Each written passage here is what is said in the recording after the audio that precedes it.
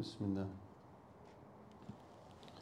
بسم الله الرحمن الرحيم الحمد لله والصلاة والسلام على سيدنا ومولانا رسول الله صلى الله عليه وآله وصحبه وسلم اللهم صل على سيدنا محمد طب القلوب ودوائها وعافية الأبدان وشفائها ونور الأبصار وضيائها وعلى آله وصحبه وسلم اللهم صل على سيدنا محمد الفاتح لما أغلق الخاتم لما سبق ناصر الحق بالحق والهادي إلى صراطك المستقيم وعلى آله حق قدره ومقداره العظيم الصلاة والسلام عليك يا سيدي يا رسول الله صلى الله عليه وسلم.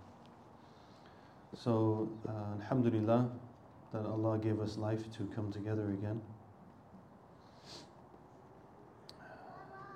Some things we take for granted, but they're not always to be taken for granted.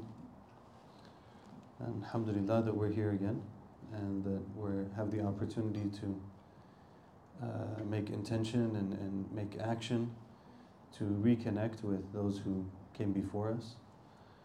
We pray that Allah subhanahu wa ta'ala forgives them and empties our heart from any ill feelings towards them and towards any of the Muslims, although that's sometimes very difficult and not required in every situation, just to be clear. So, we left off last time, having finished one of the introductions. As I was preparing for this time, I kind of decided that I'm not going to belabor the introductions too much. So we'll do a little bit more, and then hopefully we'll be able to begin the actual text, inshallah. But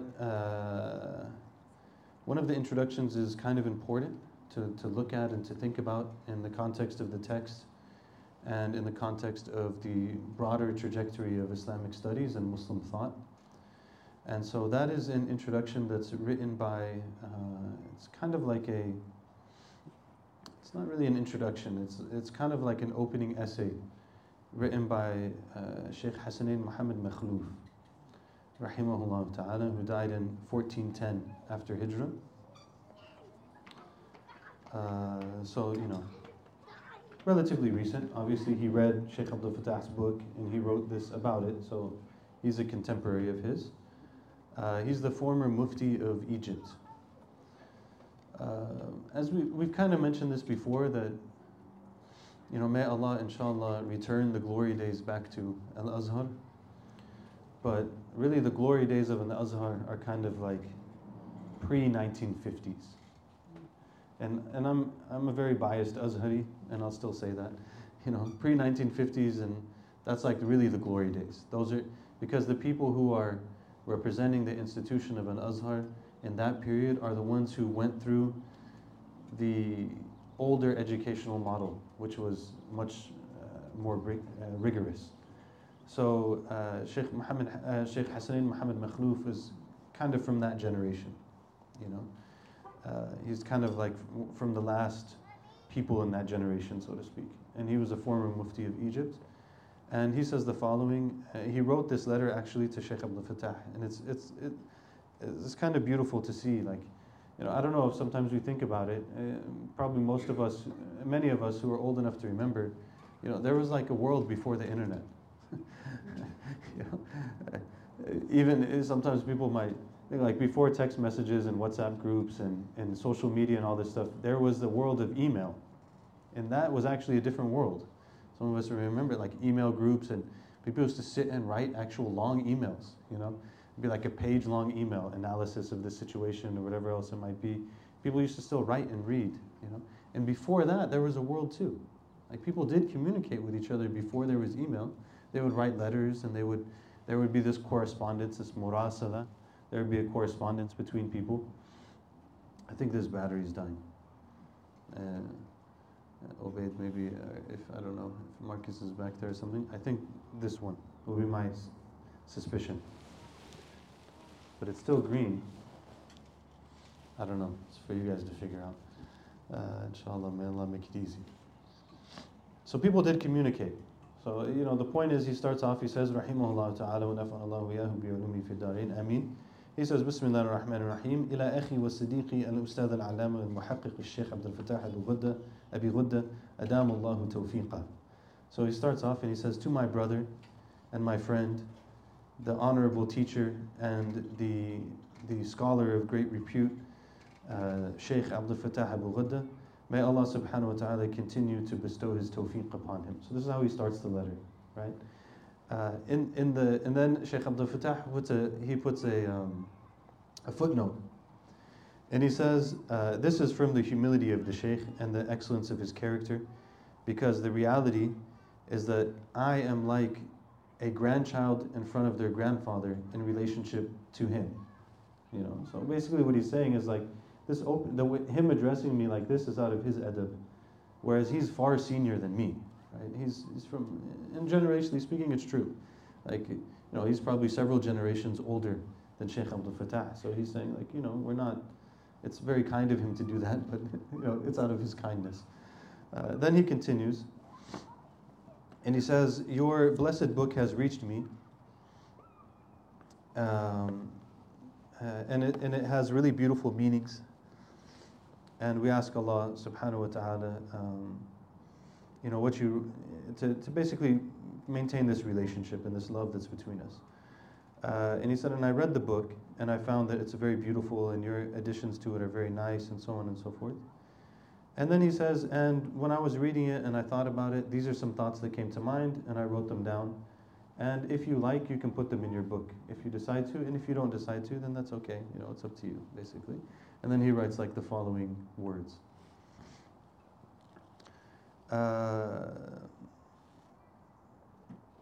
So what's important here is that in what Sheikh Hassanain says here, there's kind of like a commentary on the idea of tasawwuf and where it fits in the Islamic tradition. Testing, okay. So he says, first of all, that there's one kind of tasawwuf, which is the tasawwuf of Imam al-Muhasibi. Tasawwuf is a word that's used in different contexts for different meanings, but essentially the idea is the knowledge and practices that would lead a person to become more honest in their relationship with Allah. And so what he's going to talk about here, and I'm not going to go into it a lot, but basically he's saying that the first possibility is the true tasawwuf that is established in the Sharia. So he says what you'll find in this topic is that Imam al-Muhasibi, the author of this book, he was an imam in that realm. He was a well-respected, knowledgeable scholar in hadith, in fiqh, in theology, and he has many works, and he's very well known, and so on and so forth. And he also wrote in this realm of, maybe we can call it Islamic spirituality. And then he says, you know, that one of the things that you learn from this text and from the works of Imam al-Muhasibi is the adab that is required, the manners and etiquettes that are required when we're trying to come closer to Allah subhanahu wa ta'ala and we're trying to worship Him. And that body of teachings is essentially the essence of the Sharia, is the essence of the Sharia. So what they'll always say is that the outward teachings of the religion, that's the Sharia. And the inward teachings of the religion, that's the haqiqah. So there's the outward boundaries that one has to maintain. You know, I have to act in a certain way, I have to do certain obligations, I have to avoid certain prohibitions, so on and so forth. But then there's an essence that is at the heart of that. And the essence that's in the heart of that is this question of how do I purify myself spiritually? And Imam al-Muhasibi is someone who contributed to that realm. And if you put emphasis on that, then the person will be able to combine between the outer forms of knowledge that are required in the religion and action that's required in the religion, and also the inner forms of knowledge. And when you have the inner and the outer, then the person becomes truly complete in their relationship with Allah. But if they only have one and not the other, then it leads to problems. And then in the introduction, we're not going to say it all, but he basically starts to mention all of the, not all of, but many of the names of the people that were known to be like true imams of tasawwuf from the very beginning. So, and then he lists a bunch of their names. And we talked about last time the importance of saying the names of some of these people. So he says, for example, from them are Hassan al-Basri, who died in 110 after Hijrah, and Ibrahim ibn Adham al-Balkhi. By the way, where's al-Balkh? Balkh, anyone? It's always important to mention these things, you know. Balkh, anyone Balkh? Where's Balkh? Afghanistan. No bias intended. He died in 116. And then there's Abu Sulaiman al-Ta'i, Dawood al-Ta'i, who died in 165. There's Al-Fudayl ibn Iyad, who died in 187. And then there's Ma'ruf al-Karhi, who died in 201. You know, so all of these are like really big names from the very beginning. One of the points of why he's mentioning this is to make it clear to people that the idea of this knowledge that relates to a person's spiritual development is a knowledge that was there and understood from the beginning of Islam. It's not like something that came later on and then like, you know, some people float around different ideas. Now, Tasawwuf actually it just came from Buddhism. That the Muslims, they started to be introduced to Buddhism and then they wanted to incorporate these ideas into, no, it's not actually the way it worked. Hassan al-Basri was raised in the household of the Prophet ﷺ. And these people were known people. They were respected by the imams of their time. They were the people who really contributed to this knowledge and so on. And they're really amazing people. You know, when you read their biographies, maybe we can do that another time. But Ma'ruf and Karhi, there's an amazing story that's mentioned about him. I think I've mentioned it before. But it's a beautiful story nonetheless. And it was actually the case, and Muslims should pay attention to this, that Ma'ruf was a Christian. And his parents sent him to a Christian teacher to teach him as a child. And the teacher was very severe. And he used to be harsh with him and hit him and stuff like that. And Ma'ruf ran away. And when he ran away, he met the Muslims. And he decided to become a Muslim.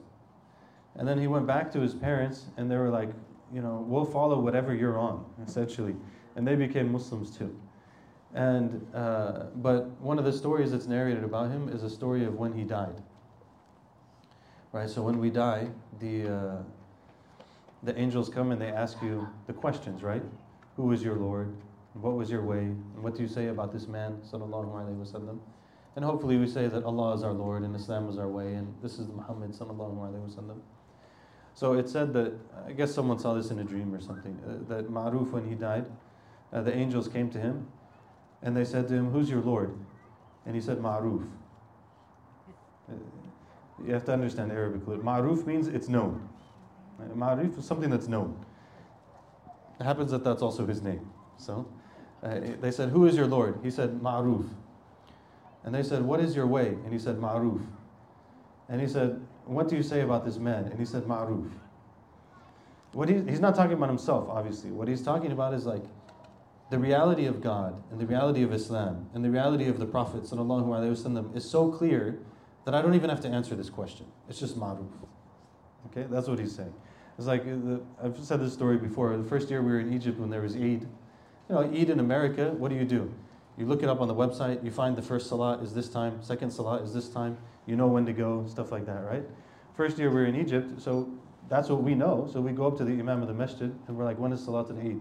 He's like, Ma'ruf. Like, I don't know what that means. So we're like, okay, we come back the next day, we're like, when's Salat al-Eid? He's like, it's Ma'ruf. Eventually we realized for the Egyptians, it's Ma'ruf. Like, the sun rises, and then 20, 30 minutes after the sun rises, everyone prays Salat al-Eid. Like, that's what it is. It doesn't need a question, you know? So, anyways, the angels asked him the questions. And he said, Ma'ruf, Ma'ruf, Ma'ruf. And they're like, what is this, you know? So the angels go to Allah subhanahu wa ta'ala and they tell Allah. And they tell Allah, this happened, we asked the questions. He said, Ma'ruf, Ma'ruf, Ma'ruf. And then it said that Allah subhanahu wa ta'ala said, Hada abdi ma'ruf, innuhu ma'ruf, fatruku. He said, this is my servant Ma'ruf, he's Ma'ruf. So leave him be. Basically, like, he's good. Don't worry about him, all right?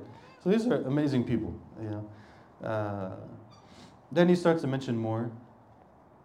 Abi Nasr, Bishr ibn Harith, who's also a huge name, 227. Again, these people have stories, you know.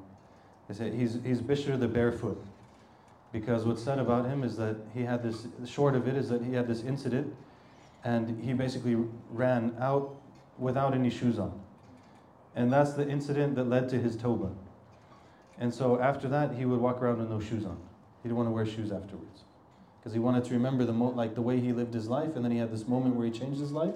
And that moment when he changed his life happened when he didn't wear shoes. So he became a person who doesn't wear shoes. So he's known as Bishr al-Hafi, Bishr the barefoot. Amazing people. 227. He died in 227. And Harith al-Muhasibi, the author of this book, he died in 243. Dhunnun al-Misri, he died in 245. Sari al-Saqati died in 257. Who does he say after that? Yahya ibn Mu'adh al-Razi died in 258, Nisapur.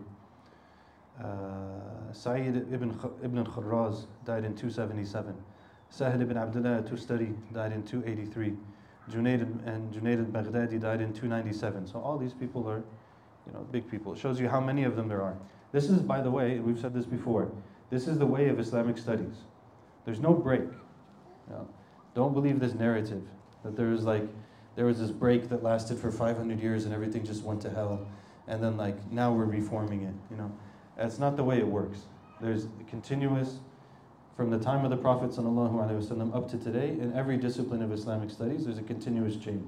So when you see these names, you see it, you're like, oh, 5 years, 5 years, 5 years. All these people, they met each other, they knew each other, they engaged with each other, they understood each other, so on and so forth. And there's many other names. I won't mention them all. Like one of them, Ruwaym, he died in 303. Ruwaym has a beautiful statement he told his son. He said, oh my son, he said, make your actions like flour, make your actions like salt, and your adab like flour. Okay? Make your adab, your manners like flour, and your actions like salt. Right? So you bake, say you're going to bake some biscuits or something. You're going to use your grandmother's recipe and bake Newfoundland tea biscuits. And you put 5 cups of flour in. And after you put the 5 cups of flour, you put a very small amount of salt. Very small amount. So he's saying what? Make your adab, your manners, the flour, and make your deeds the salt. It's very wise, actually. Like a bunch of deeds and you don't have any adab. Alhamdulillah. Allah forgive us. We're not really people of adab either, so Allah forgive us. Qushayri, who wrote the famous essay, he died in 465. It's not an essay, epistle, 465. And Ghazali died in 505. Shaykh Abdul Qadir Jilani radiallahu ta'ala anhu died in 561. As-Suhrawardi, he died in 632. Imam Abul Hasan al-Shadhili radiallahu ta'ala anhu, he died in 656. So you see this continuous chain. Some of these people, we've read their books and stuff. It goes all the way up to today. So basically he mentions all these people. Sheikh Hasanain mentions all these people and he says this is the way of the people who came before and this is the right way. And then he says, and then there's the other side. And the other side is the people who claim to have a relationship with tasawwuf, but really they don't have any relationship with it. And they are the people who claim this spirituality, but they don't actually, they have ideas in their beliefs that are off.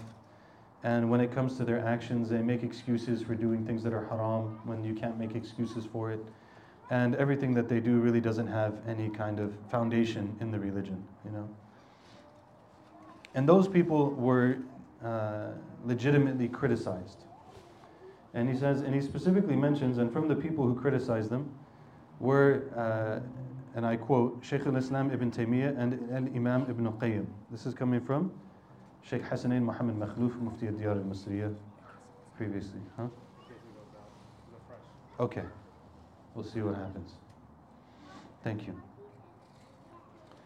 So he gives basically that introduction to clarify that point. Okay. Then there's another introduction that he takes from the work of Imam al-Shatibi, rahimahullah.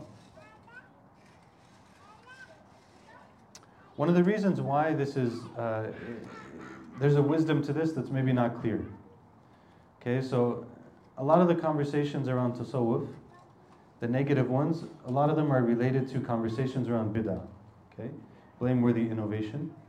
And Imam al-Shatibi was one of the people who is at least often understood for his It's often understood that his approach to this was more rigid. Okay? So he brings a passage from him that's very long about the reality of tasawwuf and that it's part of Islam and that anyone who says otherwise is basically foolish and they don't know what they're talking about. And all of that is from Imam al-Shatibi. He talks about in here like the historical development. He says when the Muslims in the early parts of Islam, everyone knew that the greatest generation was the Sahaba. And then they knew after that the greatest generation is the Tabi'een. And after that it's the followers of the Tabi'een. And then he says the great people after that were known as Zuhad. They were known as like people of spirituality and asceticism, Zuhad and Ubad, people of worship and asceticism and stuff like this. And he says, and then after that everything got mixed up. And the righteous people were known as people of tasawwuf. He says from that early on, talking about like 5 generations in maybe. Okay, this is from Ash-Shatibi.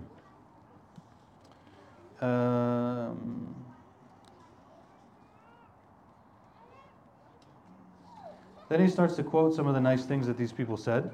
So we'll quote some of them because they're beneficial. So one of the things that he says in the beginning is that the people who were most severe actually on the question of blameworthy innovation and bid'ah were the people of tasawwuf. And people will say, and the harshest critics of tasawwuf are usually the people of tasawwuf, because they would say like these people, they're claiming this thing but they're not doing it. They would be the first ones to criticize them for not doing it and say that it has to be according to the Quran and the Sunnah and everything else. Okay. So here's an advice. I posted this one online, but just in case you didn't see it. قال أبو علي and Hassan ibn Ali and Juzajani. I'm still not convinced on this in case anyone is following the conversation on Facebook, but we'll just go with Juzajani for now. I think that, the muhaddithin or the muhaddithin, I accept it, but I have other questions around Arabic language and how it's used and how words come into it and things I can't answer because, I just can't, but maybe there's an answer to them. But anyways, and Juzjan is in modern day. It's your second chance. Modern day, if you had to guess based on the previous one. Juzjan is in modern day Afghanistan. Bravo alaikum. Yeah, it's like, subhanAllah, I called my mother-in-law today because when this question came up, this person questioned. The point is in the book, it says Anjuzjan, Anjuzjani. And someone commented on the post and said it's a typo, it should be Anjuzajani. I was like, okay, alhamdulillah. So I called my mother-in-law, I'm like, what do you guys call it? She said, we call it Juzjan. I was like, oh, okay. So there's a sukoon on that. At least in the Farsi, there's a sukoon on it. I don't know how they brought it into Arabic, but whatever. Alhamdulillah. Anyways, he said the following. من علامات السعادة على العبد تيسير الطاعة عليه وموافقة السنة في أفعاله وصحبته لأهل الصلاح وحسن أخلاقه مع الإخوان وبذل معروفه للخلق واهتمامه للمسلمين ومراعاته لأوقاته. It's very comprehensive. He said the signs of a person's sa'ada are the following. Oftentimes in our books, sa'ada is usually a reference, we use it in modern Arabic for happiness, right? But usually when you look at the text, it's actually referring to the hereafter. Like a sa'ada is usually a sa'ada al-abadiyya, the way it's used. Or like a shaqawa or sa'ada usually refers to the hereafter. So it's likely that this is saying that the signs that a person will be happy in the hereafter are the following. Number one, the acts of obedience are facilitated for them. And that their actions accord with the sunnah. And that they keep the company of righteous people. And that they have good character with their companions and their peers. And that they extend good to the creation. And they have a concern for the Muslims. And they are strict with regards to their time. They're strict with regards to their time. These are their signs. Then he was also asked, how is the path to Allah? And he said, the paths to Allah are many. And the one that is the most clear and the furthest from doubts and basically falling off the wrong way is to follow the sunnah of the Prophet ﷺ in statements and actions and in their intentions and the things that they carry out and the things that they want to do. They follow the sunnah in that, then they'll be good. And then it was said to him, so what is the path to the sunnah? And he said the path to the sunnah is to stay away from innovation, bid'ah, and to follow that which was agreed upon by the first generation of the first era of the scholars of Islam, and to follow that. So the point of this is to say this is a person who's committed to spiritual development. And what is he saying? How do you do that? You do that by following the sunnah. You do that by following the sunnah. You don't do it by doing other things. Okay, then another one says وقال أبو عمر الزجاجي وهو من أصحاب الجنيد وسفيان الثوري وغيرهما كان الناس في الجاهلية يتبعون ما تستحسنه عقولهم وتباعيرهم فجاء النبي صلى الله عليه وسلم فردهم إلى الشريعة والاتباع فالعقل الصحيح الذي يستحسن ما يستحسنه الشرع ويستقبح ما يستقبحه. This is extremely important. He said, this person who kept the company of Al-Junayd, Sufyan al-Thawri, and other prominent people, he said, in the time before Islam, people used to follow whatever they thought was good based on their nature and their mind. Just think about that one for a second, okay? Before Islam, people used to follow whatever they thought was good based on their own opinion and their own desires and leanings, basically. He says, then the Prophet ﷺ came and basically placed them on the Sharia and on following the way of the Prophet ﷺ. He said, and so the sound intellect, it sees as good what the Sharia sees as good, and it sees as bad and ugly what the Sharia sees as bad and ugly. This is really important, that we have to train our minds and our hearts to be aligned properly. We can't trust ourselves to be able to. It's a difficult thing because we have to trust ourselves at some level. But we have to trust ourselves insofar as ourselves are calibrated with the truth. So my objective is I want to constantly try to calibrate myself with the truth so that when I look at things, I can trust my gut feeling a little bit on it. But, as it came up this morning actually in the other class, because there was the question about the hadith where the Prophet ﷺ told one of the companions when he was trying to know good and bad, he told him, ask your heart, stafti qalbak, ask your heart. So they were like, well, and how does this work? I said, well, there were definitely times when if I was to ask my heart what to do, my heart was going to definitely give me the wrong answer. I'd be like, so what do you think you should do with this? Yeah, you should definitely do that. And it was totally the wrong thing, right? So the goal has to be that we want to get sound knowledge. And when we have sound knowledge, then we can rely on that. And we use that to inform our perspective. And so then we can say, you know what, this doesn't feel right to me. And I can start to ask more questions. But because I know how to calibrate, right? But if we don't have enough self-awareness and enough self-control to be able to do that, then things become very difficult.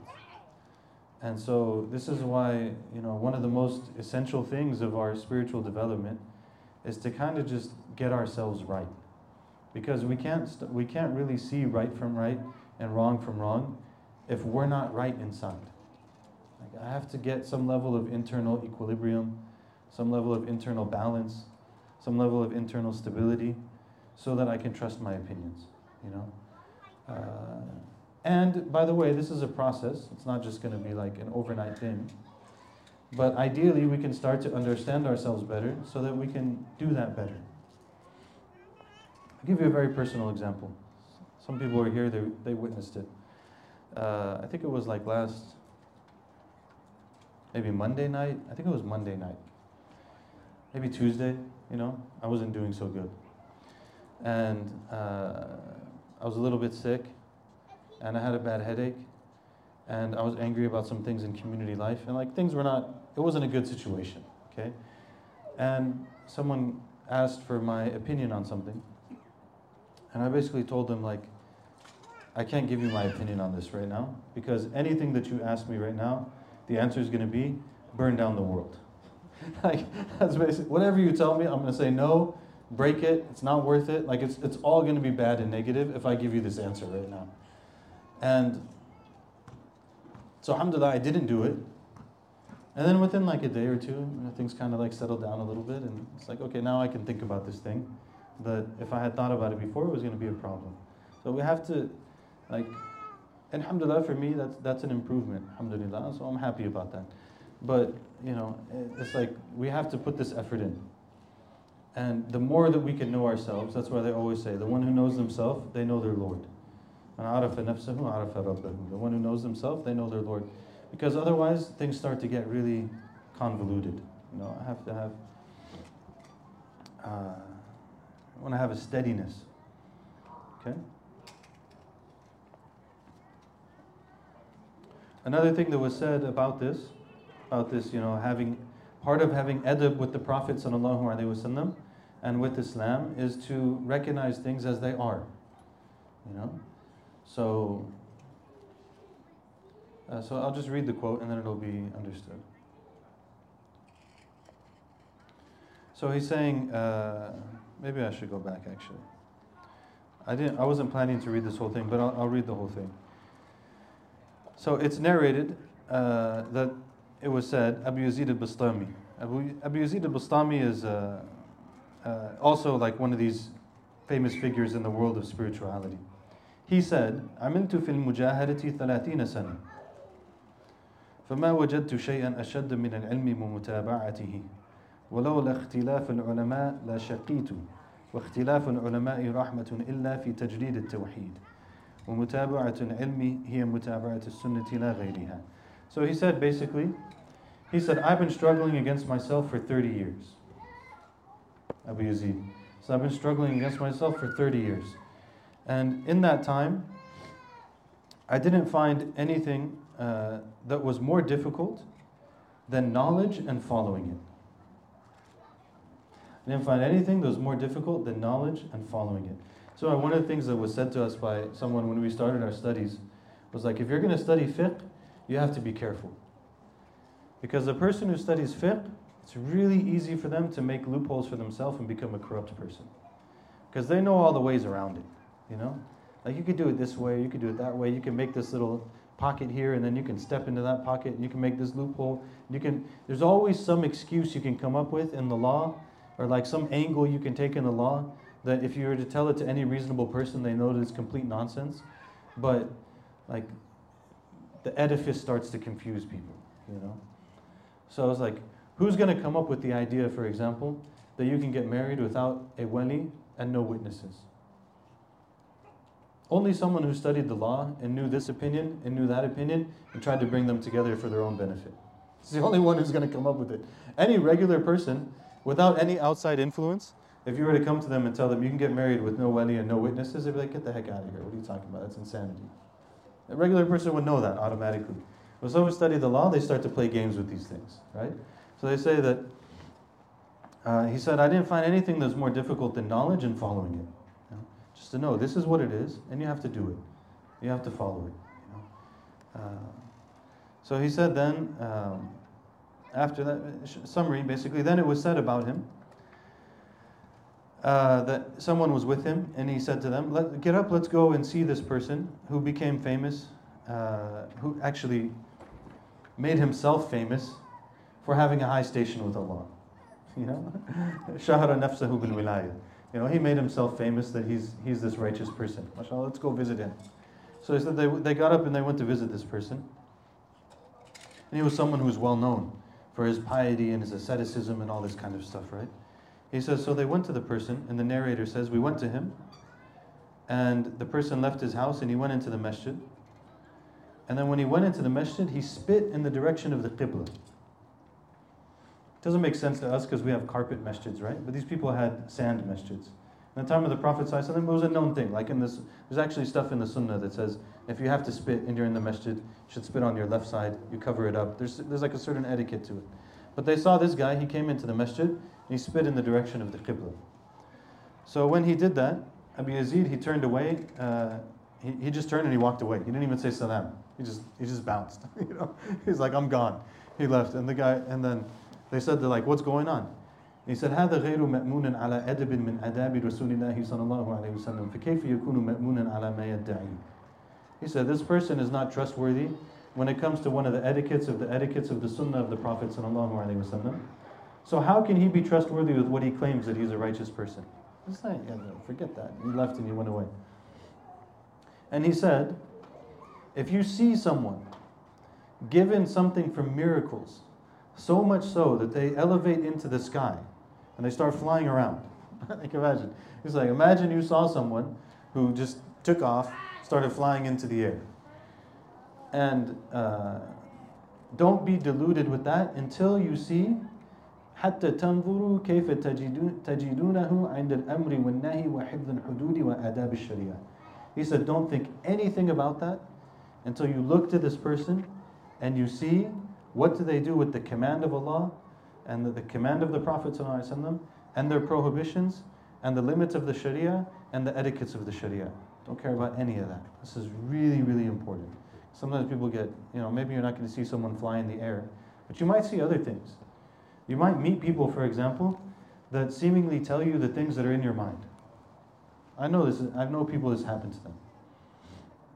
And they were like, I had this experience with this person, and then after examination, it raised a lot of questions, because maybe the person's not exactly doing what they should be doing. So how do they know that kind of stuff? It's a whole world out there that's beyond it's beyond the children's books. So, Allah protect us from these kind of things. But the point is here, you follow the commands of the religion. If a person doesn't follow the commands of the religion, don't worry if they're doing anything miraculous, if anything's said about them. A more practical example is sometimes, it doesn't matter how many followers a person has, it doesn't matter how popular they are, it doesn't matter any of these things if they're breaking blatant laws of the Sharia. It doesn't count. And there's no excuse for it, okay?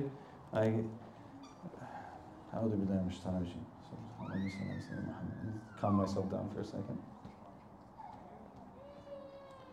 There's no excuse for it, okay? So if a person, say you have a religious leader, quote unquote, and they're doing things that are against the Sharia, and they're upset about it, and then you're like, well, they're human beings, and they, everyone can make tawbah, and everyone can make tawbah. We've said it a million times. Everyone can make tawbah and come and pray in the masjid. Not everyone can make tawbah and go back to the pulpit. Sorry, you had a position, you abused the position, or you lost the position for any number of reasons. There could be varying degrees of that. Or not everything's the same, but there's degrees at which it doesn't matter. If you're an imam and you have secret marriages, you're not an imam anymore. In my opinion, for life. You're out for good. You can come and pray, it's fine, but you're out. And you can get another job. Go work in a restaurant and clean tables, or go to a car shop and learn to be a mechanic. Do whatever you need to do. May Allah protect us. I'm not making. I'm not making any claims to piety, and everyone, just may Allah protect us. But no, it doesn't work that way. There is a standard. Allah forgive us. We watch too many movies. 50 years ago in movies, it was expected for the hero to actually be good. Now it's not expected for the hero to be good. The hero can be very conflicted. I'm fine with regular people. They can be very conflicted. And even religious teachers and stuff, they can be conflicted as long as they don't make certain levels of mistakes. If they make certain levels of mistakes, then, thank you. Then may Allah forgive all of us and accept from us and help us to get things right.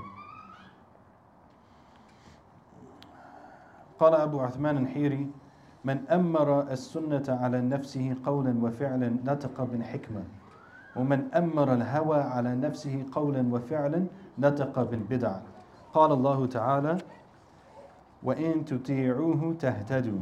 Amazing. This is an amazing istidlal.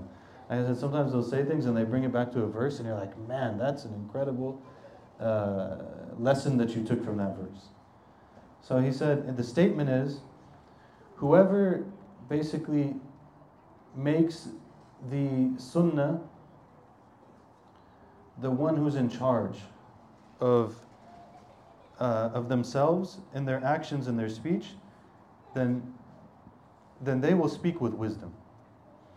And the one who makes their desires the leader of themselves, then when they speak and they act, they'll act with innovation. Okay? This is is a very essential issue. And this is, again, one of the big problems with our online situation is that it's very hawa-based. The entirety, practically speaking, the entirety of what we're doing in religion is trying to control our desires. Practically speaking, that's the entirety of it, Like, I'm supposed to act in a particular way, I'm going to control myself so that I can act in that way. People, and we've said this many times before, if people are doing seemingly religious things, but they're doing it out of desires, there's an issue in that, actually. There's work that needs to be done. Someone might show up at Fajr every single day in the masjid, but they show up at Fajr every single day in the masjid because it makes them feel better than other people. That's hawa. That's not worship. That's desires. They didn't give the sunnah the priority. They gave their desires the priority, and it could look all kinds of ways. And it's why it's so scary, actually, and why marketing is so scary, because all of this whole thing is designed to take advantage of our desires to get us to do certain things, right? And whoever does that, then whoever the desires take over, then they'll speak with innovation. And then he quotes the verse from the Quran: "If you obey Allah, you will be guided." Look at it, subhanAllah, so simple. "In tuti'uhu tahtadu." If you obey Him, you will be guided. The whole statement before it comes from that little piece. If you obey Him, you will be guided. Tells us, if I give the sunnah the priority, then I'll end up in wisdom. And if I don't do that, then I'll end up in innovation. Amazing, amazing derivation. Okay. Alhamdulillah. Then he says, this is all from Ash-Shatibi. We're still in that statement from Ash-Shatibi. Okay? He's like a middle period Andalusian scholar, in case you're wondering. Shatibi's middle period Andalusian. Then he says at the end, after all of this stuff that's being said,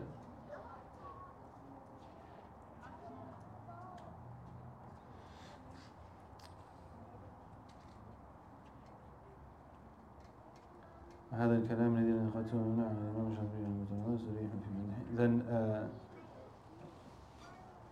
must be Shaykh Abdul Fattah, I think, because he's saying all this that I just brought from the statement of Imam al-Shatibi.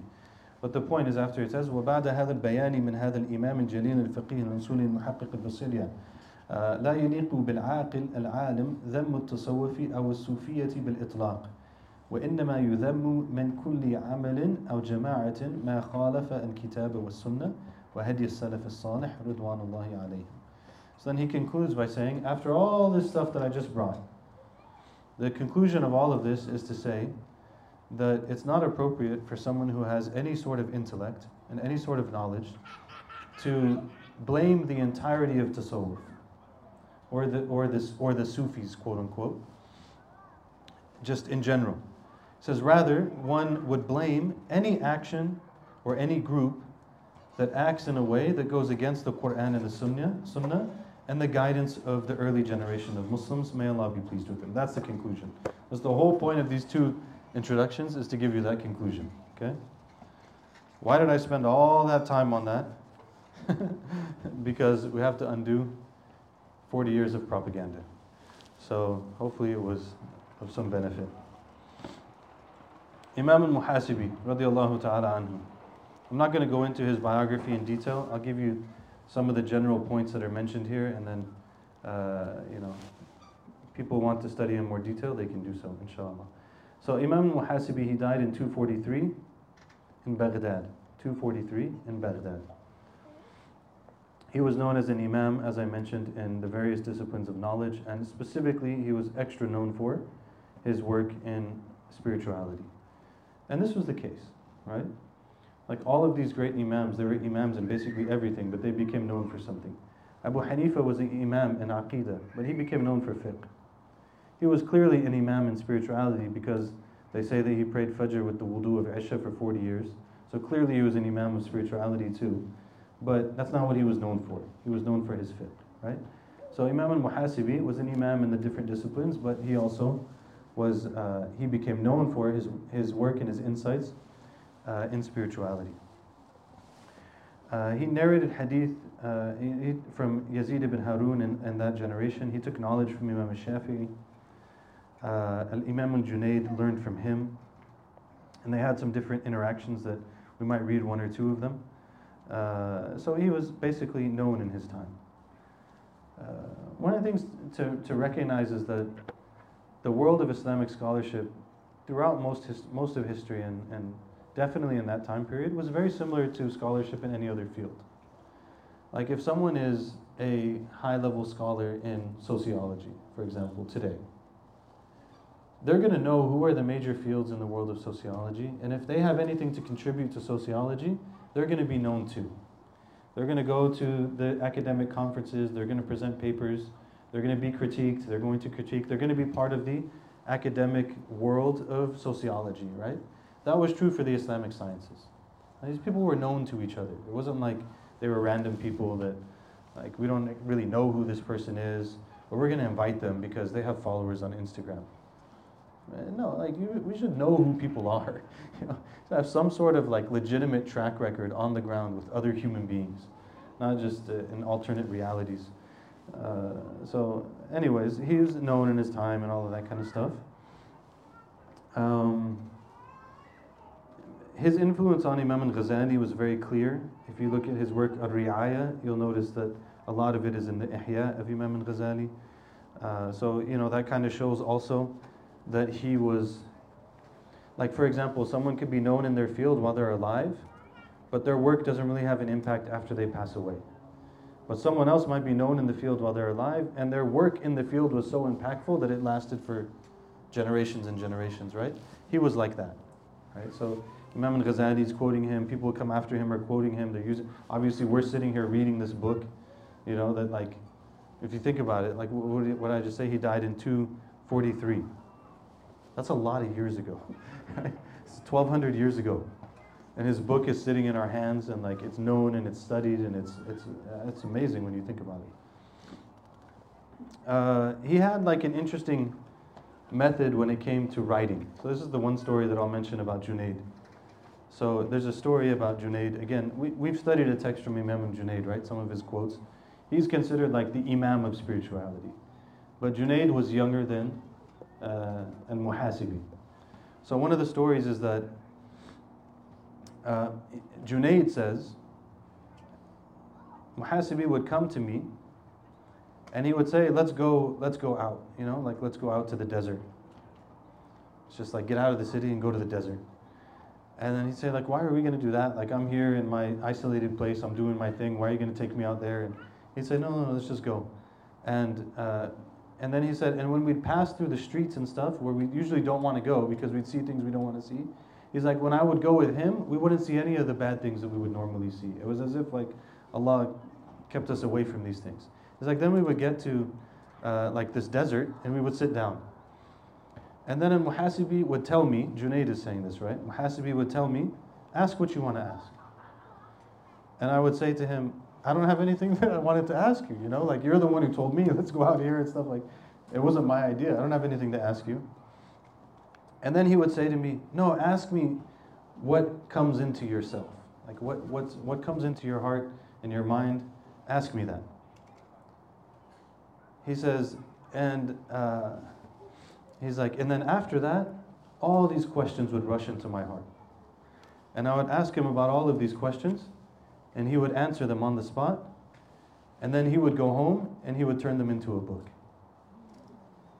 It's interesting. I don't know, like subhanAllah, I don't know who these people were, but you know, ask him all these questions and like spiritual development and the heart and what is this and what is that and what's generosity and what's. You'd ask him, you know, whatever came to his heart, he'd ask him. And then he'd answer all of it, and then he'd go home and write it down. And that would be a book. That's how he'd get his information for his books. You know, subhanAllah. They're functioning in a different system. Anyways, there's a whole section here on basically what he's doing is that Islamic history is filled with pluralism, right? So people would respect each other, but also sometimes they would criticize each other. So there are people that were in the time of al-Muhasibi who were critical of him. They would say certain things about him. Some of that's narrated from Imam Ahmed, so on and so forth. And then, so what he goes through is like a whole section here where he brings up some of those things, and then he brings up some of the responses to those things, and he basically concludes that like, no, this is a legitimate person, and even his contemporaries loved him, and you know, this is the context for all those things that were said, and so on and so forth. And he comes to that conclusion. I don't want to overdo it. I feel like if I don't start the text soon, you're going to throw apples at me. Which leads us then to the beginning of the text. Alhamdulillah. All right? Alhamdulillah, we arrived. Bismillah. He says in the beginning of the text, Bismillah ar-Rahman ar-Rahim. قال أبو عبد الله الحارث بن أسد المحاسبي رحمة الله عليه. First of all, he's known as al-Muhasibi. Muhasibi means what? It means the person who is constantly taking account. He became nicknamed this because that was his habit. That his self-accountability was so consistent and so strong that he became named after that. Some people probably you've heard it before in different programs and things, the idea of muhasabah. Right? Muhasabah is like when you take yourself to account. Sayyidina Umar radiallahu anhu used to say, hasibu qabla an tuhasabu. You know, take yourself to account before you are accounted for. And on the day of judgment, the account will be taken. So before you get to the day of judgment, do it yourself so it doesn't end up there, you know. So Muhasibi was so, imagine like 1200 years later, that's what he's known as. He's known for that particular action, that he was so strict on this with himself, subhanAllah. So قال Abu Abdullah al-Harith ibn Asad al-Muhasibi, like if you called him al-Harith ibn Asad, nobody will know who you're talking about. But if you say, oh, it's al-Muhasibi, everyone will be like, oh yeah, Muhasibi, we know Muhasibi. You know? He said, Rahmatullah alayhi, Alhamdulillahi al-awwali al-qadimi al-wahidi al-jalili alladhi laysa lahu shabihun wa la nadhir ahmaduhu hamdan yuwafi ni'amahu wa yablugu mada na'ma'i. Psalm page 69. If you haven't, you found it. Okay. So he said, Alhamdulillah, who is al-awwal al-qadim. Al-awwal al-qadim. And later on, and like if you take Sheikh Fuad's classes in Aqidah, one of the attributes of Allah subhanahu wa ta'ala is al-qidam. Al-qidam, which is basically that Allah has no beginning. So when we say that Allah, from the Asma Allah al-Husna is al-awwal, He is al-awwal, He is the first. The first means that He has no beginning. There's nothing that precedes Him, and He doesn't have any beginning. He just is, subhanahu wa ta'ala. So He is al-awwal, al-qadim, al-wahid, al-jalil, the one who's magnificent. There's nothing that's similar to Him in any sort of way. And then he says, I praise Him a praise in commensuration with His blessings and at the level of His blessings. Okay. There's a whole long commentary. It's actually moved in this version to the end of the book because it's so long. Sheikh Abdul Fattah has a long commentary on this. And you know, basically one of the things it said is that we say this statement, but really in reality we can't do that, right? Like when we say, I praise Allah in a way that is at the level of His blessings, or like in the like as much as His blessings. Yuwafi ni'amahu. But in reality, like we can't do that because His blessings are beyond that. They're beyond enumeration. So there's no way to praise Him in that way. And that's why they say, one of the wisdoms that they say about Alhamdulillahi Rabbil Alameen is that if a person really understands what Bismillah ar-Rahman ar-Rahim means, then that will lead them to praise Allah. If they just understood what Bismillah means, Bismillah ar-Rahman ar-Rahim, then immediately what's going to come to their heart is Alhamdulillah. But then they realize, I can't actually say Alhamdulillah in a way that meets like what Allah has given me. So the only thing that I can do then is say Alhamdulillah the way that Allah said it. This is one of the beautiful things about Surah Al-Fatiha. It's Alhamdulillah. So I just say Alhamdulillahi Rabbil Alameen. That's the best I can do. I just say Alhamdulillahi Rabbil Alameen. So there's a whole conversation on that. We're not going to go into that. Then he continues, he says, وَأَشْهَدُ أَنْ لَا إِلَهَ إِلَّا اللَّهُ وَحْدَهُ لَا شَرِيكَ لَهُ شَهَادَةَ عَالِمٍ بِرُبُوبِيَّتِهِ عَارِفٍ بِوَحْدَانِيَّتِهِ أشهد أن محمدا عبده ورسوله اصطفاه لوحيه وختم به أنبياء وجعله حجة على جميع خلقه ليهلك من هلك عن بينة ويحيى من حي عن بينة وإن الله لسميع عليم. Subhanallah.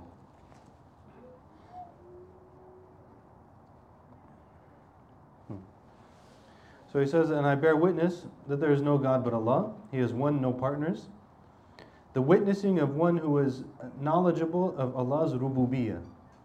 His rububiyyah is like the level at which He takes care of creation. Okay? He's the Rabb. He's the one who takes care of creation. In Arabic, when they talk about the homemaker is Rabbatul Bayt. Right? It's an interesting term because the homemaker takes care of everything in the home. And that's a lot of work. And Allah subhanahu wa ta'ala is the Rabb for all of creation. Everything in existence, He's the Rabb. Every single detail, He is ordaining it and sustaining it, subhanahu wa ta'ala. Then He says, and it's also the witness of one who has a knowledge of His oneness, subhanahu. And I bear witness that Muhammad sallallahu alayhi wa sallam is His servant and His messenger, who was chosen by Allah as the last of the prophets and the one who receives the revelation and the one who is the proof against all of creation. So that those who are destroyed will be destroyed on clear evidence, and the ones who will truly come to life will come to life on clear evidence, and Allah is the one who is hearing and knowledgeable. It's a verse from the Quran. That's a beautiful verse actually when you think about it. It says, look at the juxtaposition. The one who's destroyed, they'll be destroyed after clear evidence. But the one who's not destroyed, the opposite of it, is the one who's brought to life truly. That by their religion, people are truly brought to life. It says, أما بعد فاعلم أن الله عز وجل اجتبى من عباده المؤمنين ذوي الألباب العالمين به وبأمره فوصفهم بالوفاء والأخلاق الفاضلة والخوف والخشية فقال عز وعلا إنما يتذكر أولو الألباب الذين يوفون بعهد الله ولا ينقضون الميثاق والذين يصلون ما أمر الله به أن يوصل ويخشون ربهم ويخافون سوء الحساب. So he says to proceed, know that Allah subhanahu wa ta'ala has chosen from His servants the believers who have sound intellect, who are knowledgeable of Allah and of His command. And then Allah described them with the characteristics of, I always get this one, al-wafa. Al-wafa, I don't have a good, I know there's a good word, but what is it?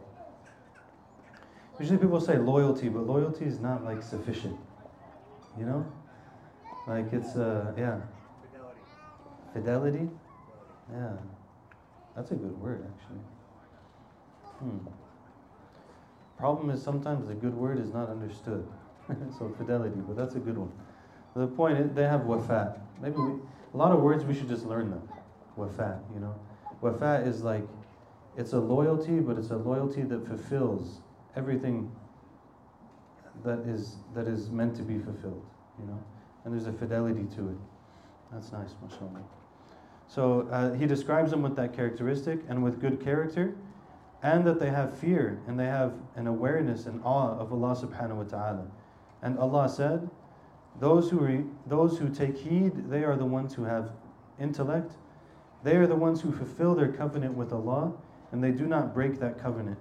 And they connect what Allah has commanded for them to connect, meaning from the relationships that they have, their family and so on, and that they fear their Lord, and they fear a bad punishment, bad reckoning with Allah subhanahu wa ta'ala. So this is how Allah has described them. This is how He's starting this, right?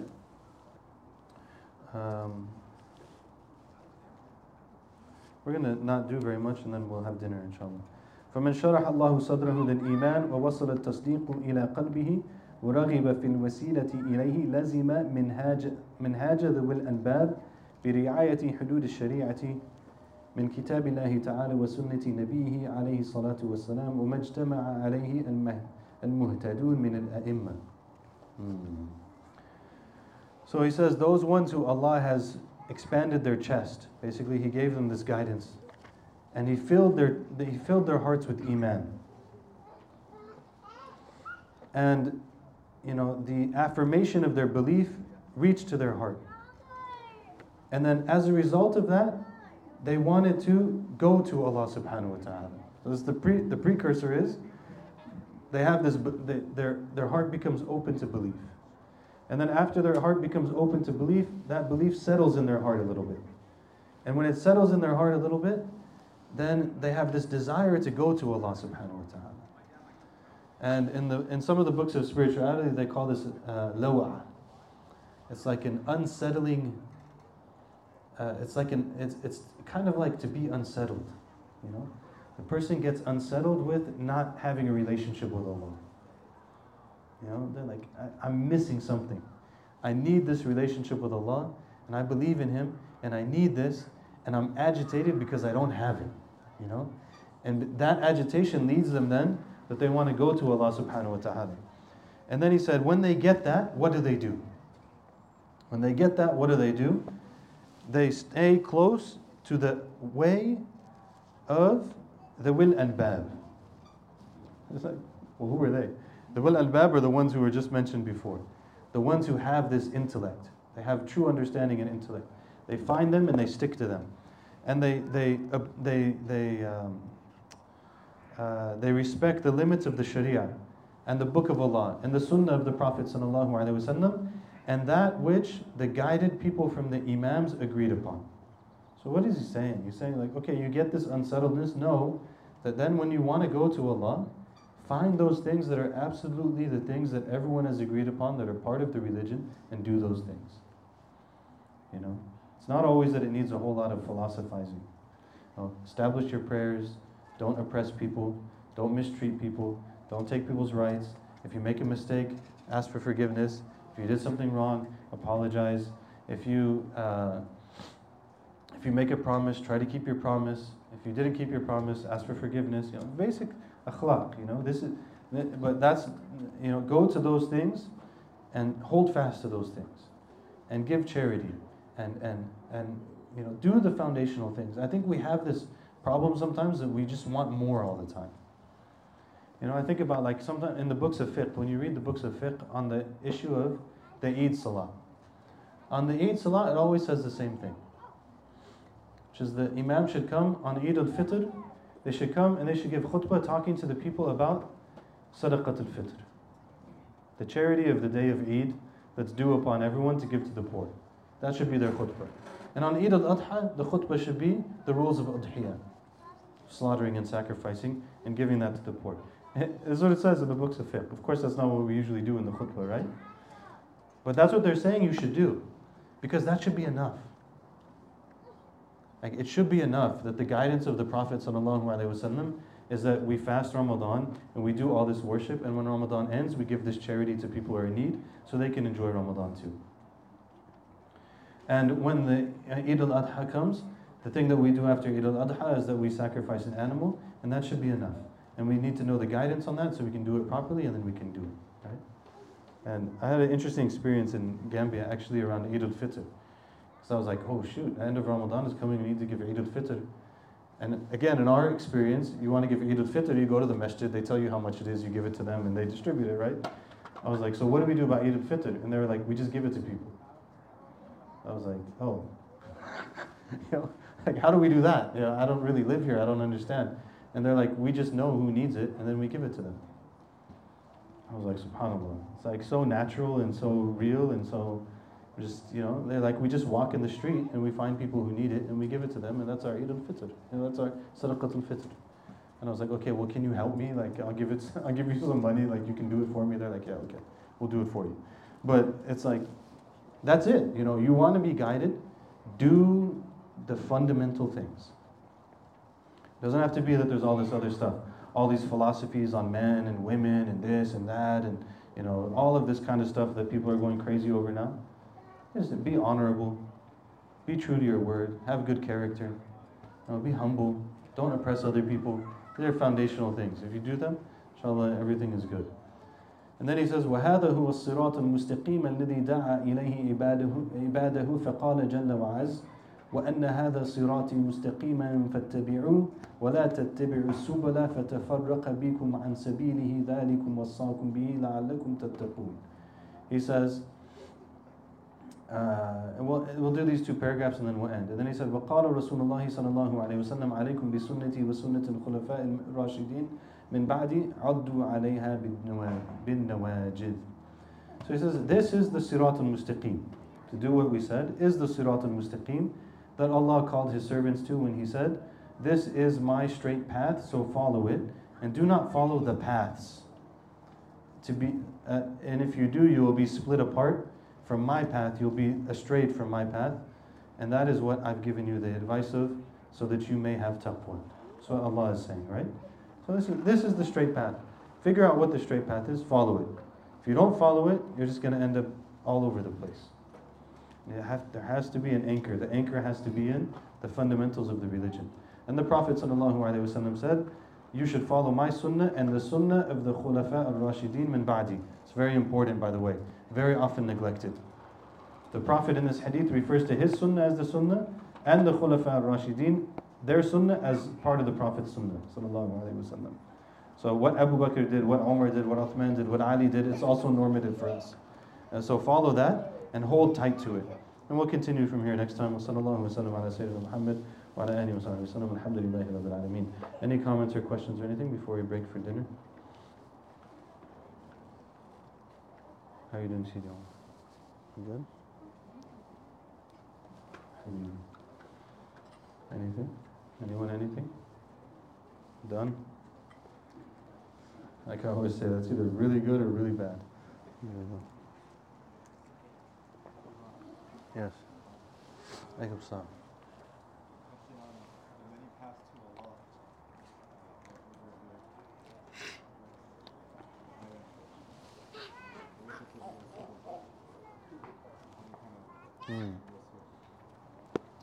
So there was a quote that came before that said there are many paths to Allah. Right? In the beginning. Turuq. Turuq are many.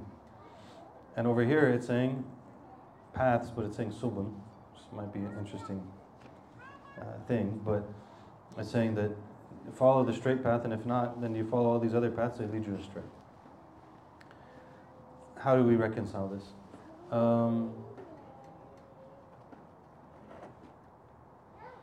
I would reconcile it by thinking about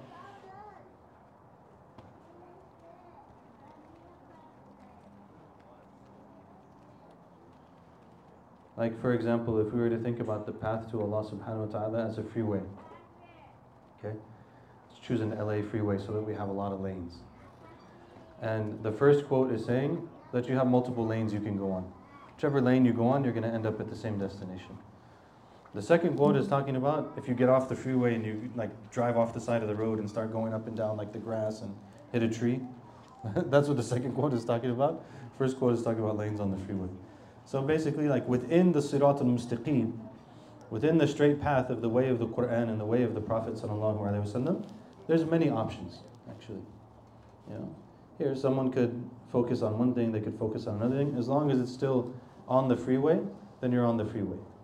And you're still on that same route. But if you exit the freeway, then it's a problem. That's how I would understand it. Barakallahu fikum, Shaykh. Anyone else? طيب, let's eat dinner. سبحانك اللهم وبحمدك أشهد أن لا إله إلا أنت أستغفرك وأتوب إليك.